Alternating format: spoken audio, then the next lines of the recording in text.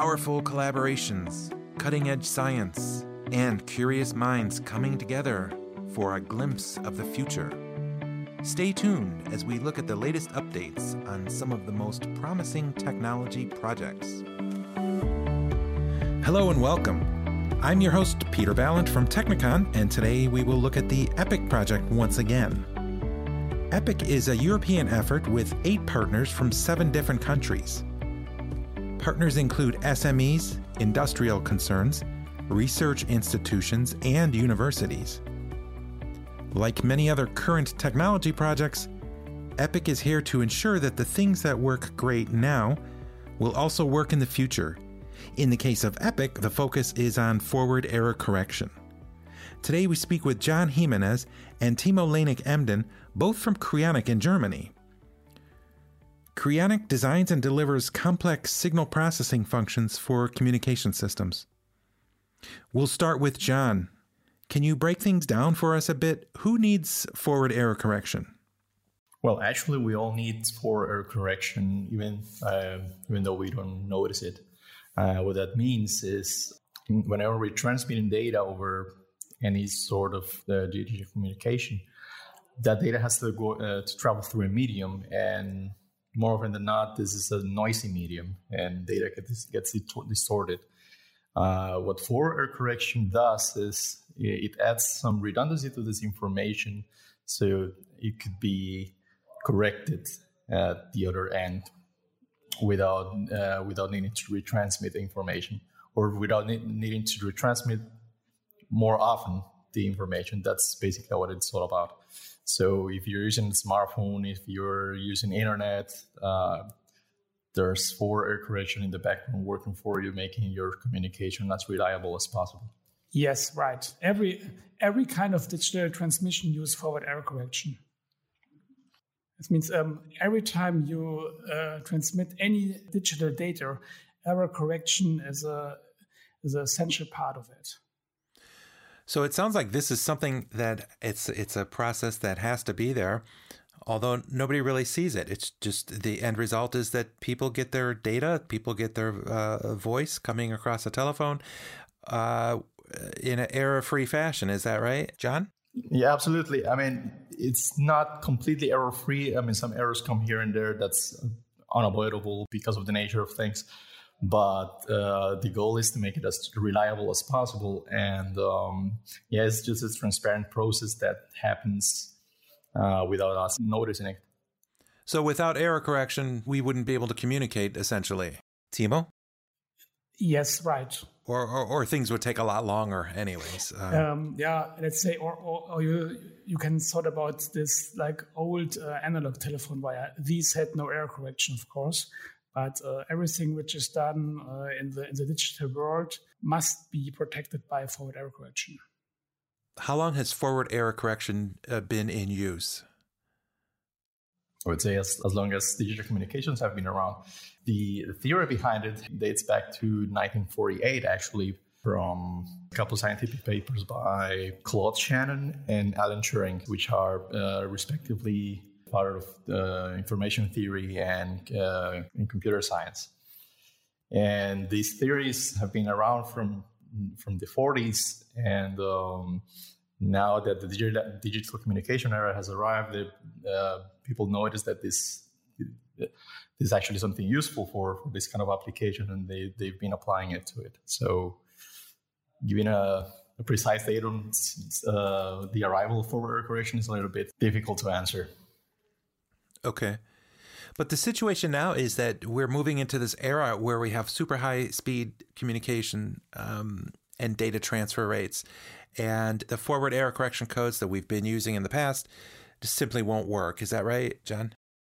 Well, yes, no. It's not that they won't work. It's just that the last couple of decades, we've been relying on technology scaling to make things faster. What that means is that we're relying on the actual chips and transistors getting smaller to get things faster, but we've actually never gone into the architecture and algorithms themselves in a way that we can refine them, that we can make them more efficient about it. And that's the actual goal of EPIC, to make them to optimize these architectural and algorithmic approaches so that we could take more advantage of the technology that we have and also leverage more throughput and benefits from this technology. John, you're a project partner in Epic. Can you tell us specifically what your role is in Epic? Well, we are a SME in the project. Our core market is actually intellectual property for digital communication. So this seemed like a very appropriate project for us. And in Epic, we're actually investigating one of the types of codes that we described called LDPC codes. More specifically, a somewhat new algorithm called spatially coupled LDPC codes, and that's something that we wanted to investigate in this project. Also, we've made some FPGA demonstrations in a couple of conferences, showcasing the results of the project. So, for instance, last year we had a presentation in the EUCNC in Valencia, Spain, where we showcased some of the results that we had in the project. So that's basically our one of the tasks that we have around here in the project. So Timo, tell me your specific role in the Epic project. I'm the technical manager of this project. Okay, and this is a project that has many partners from many different European countries. And is it your job to sort of pull them all together and make sure they're working in the same direction? No, that's a part of the technical lead. My job is to manage the project within Creonic. I see. Okay. To make sure that we have all resources, that the people work in the right direction, that the communication with all the partners works fine, and if we have problems in administrative stuff or technical stuff. I see. Based on what you're telling me, it sounds like Creonic is able to bring a lot to the table then when it comes to Epic in terms of technology experience, and this is what you do actually. So yes, that's what we hope for. Okay. I wanted to ask you also, in these types of projects, many times there are use cases, and these use cases are sort of real life situations where this technology might be used. And many times these use cases help the average person to understand a little bit more about the project. Do you have such use cases in Epic, John? Yeah, we have identified a couple of use cases for this project, and they actually can be classified in terms of infrastructure and consumer electronics. I guess the average user would be more familiar with the latter, specifically something that we found to be pretty new would be these VR headsets that are coming about in later years. And I should mention VR is virtual reality. Exactly. This new things of augmented reality, virtual reality. The video input that you need is actually so demanding because you have to render constantly, sometimes unexpectedly, because the user is constantly moving and changing the environment. So this is a very computationally heavy and data heavy application. And what that means is that it would need a lot of throughput. A lot of information would need to be transferred very fast for this kind of application. So VR sounds like one of the ideal use cases for this project. Also, if as throughput gets considerably higher, that would mean that several buses in your personal computer would benefit from this as well, and even smartphones. And from the infrastructure perspective, that would mean the cellular network will also get faster. We're hearing a lot about 5G in nowadays, and what that means is that connectivity will get improved, so you could more people can get a reliable service in larger areas, and you can actually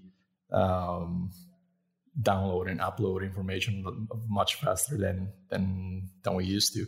So in order to support that, the network has to have a very robust backbone in order to transmit all of this huge amounts of information. So that's something that we also identified as being a potential candidate for a Epic use case. The use case which is most interesting for Qionic is this HTS, this high throughput satellite stuff, because we see there actually a large demand in increasing the network capacity of a satellite. And satellite communication is a very essential part to establish transmissions and links around the globe. And everybody wants to increase the data rate on the client side, and the satellite network, which are already launched and which will become larger and larger in the next years, will play a major role in reaching this goal of a global high-speed network, which is available everywhere and every time. Okay. And you often refer to beyond 5G speeds. In fact, you are working on forward error correction for beyond 5G speeds. What does this mean in terms of time? I mean, when is it that we will see the fruits of your labor in day-to-day life? Well, it's hard to tell precisely when. I mean, 5G, it's currently being deployed. It passed already the standardization period. And as you can see, the 5G networks are being slowly but steadily deployed, at least in Europe. And but currently, I mean, from the discussions and material that's being presented in recent conferences, although 5G hasn't been completely deployed yet, people are already talking about what's next. So people are talking about 5G, 6G, or even 7G, which is basically beyond 5G. So I wouldn't be surprised if some standardization efforts are currently being done for 6G and 7G. So let's say couple of years, 5 years, I would expect the deployment of these new beyond 5G technologies, or at least that's my guess as to the matter. Okay, but there's nothing really solid. I mean, it just sort of depends on the way technology moves. Is that right? Yeah, basically. But taking into account the current trends, I wouldn't be surprised if beyond 5G gets deployed in a couple of years. Okay.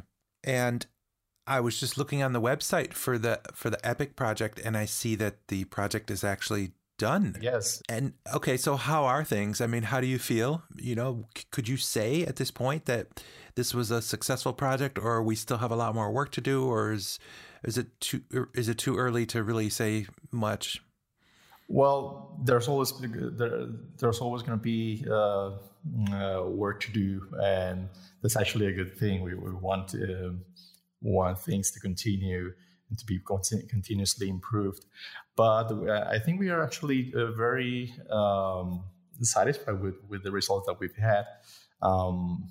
We only had a minor step back in the last couple of months because of the current situation with the pandemic. But other than that, I think we're very satisfied with our results, and we hope that we can actually improve upon them in future projects or future endeavors. Timo? I feel very good because we had a lot of interesting problems to solve, and we gained a lot of experiences and new knowledge. And I think also that the people have been worked really, really hard on this project, and they really enjoyed the difference to all-day business in sense of communicate with other companies and other research institutes. And how does this work in a project like this? I mean, your team has put forth quite a bit of effort to accomplish the goals of Epic. When Epic goes away, then, do you continue with these efforts, or are they funneled somewhere else, or is there a possibility for a second Epic project along the way? I couldn't tell yet, but we're actually in some discussions about whether or not we continue. Some of the partners continue in separate projects. Some of these partners are academic institutions, a couple of universities. So of course they would like to continue. From our perspective as an SME, we would also be glad to continue in a project like this, or maybe a different endeavor, maybe leveraging a couple of IP products in the market. So, of course, we would like to work upon the work that's been done in Epic so far. There have been some discussions, as I said, in continuing upon this work, but I wouldn't be able to tell for sure how that would shape out. I see. Timo, let me get your assessment. Could you propose a second project at some point after Epic is done? Yes, that's of course possible. In general, we try to keep in contact with the partners, to contact them if we have some special problems which are related to their special knowledge. Okay. Yeah, I guess we'll see down the road. I wanted to ask you too, John, a project like this, which consists of 8 partners from 7 different countries, surely faces some challenges or roadblocks. Can you point to anything specific, and how did you overcome these challenges? Well, yes. Mostly that's, I would say that goes down to coordination, where sometimes it's hard to coordinate some efforts between all of us being in different countries. But that's just a minor roadblock, and actually I wouldn't consider it to be such a big deal. I would say Technikon, for instance, has done a very good job in coordinating the project. The roadblocks that we've had, for instance, would be accessing to some specific technology resources that we would very much like to use for our research, but we couldn't because of logistics or legal reasons. But other than that, I think we've had big challenges or threatening challenges, I would say. We don't have something like that. Okay, so everything seemed to move along as scheduled. Yeah, that's great. Yes. Okay, is there anything you would like to add about Epic? Well, I think, as I said, it's been a very successful project. All of the partners are also very satisfied with our results. We're all very happy with the outcomes that we've gotten. And we're hoping to work again in a similar or maybe a continuation of the project if things shape out accordingly. This is an important project. Even though people can't see it or touch it, it's important that you're doing this work. So thank you for your efforts there. And thanks for pushing this project through and giving us what we need to continue on in the next generation of communications. And thanks for talking to us about it today on this podcast. Thanks, Peter. Well, thank you for having us as well. For more information about the Epic project, check out their website, epic-h2020.eu. This podcast has been brought to you by Technikon. The Epic project has received funding from the European Union's Horizon 2020 Research and Innovation Program under Grant Agreement number 760150.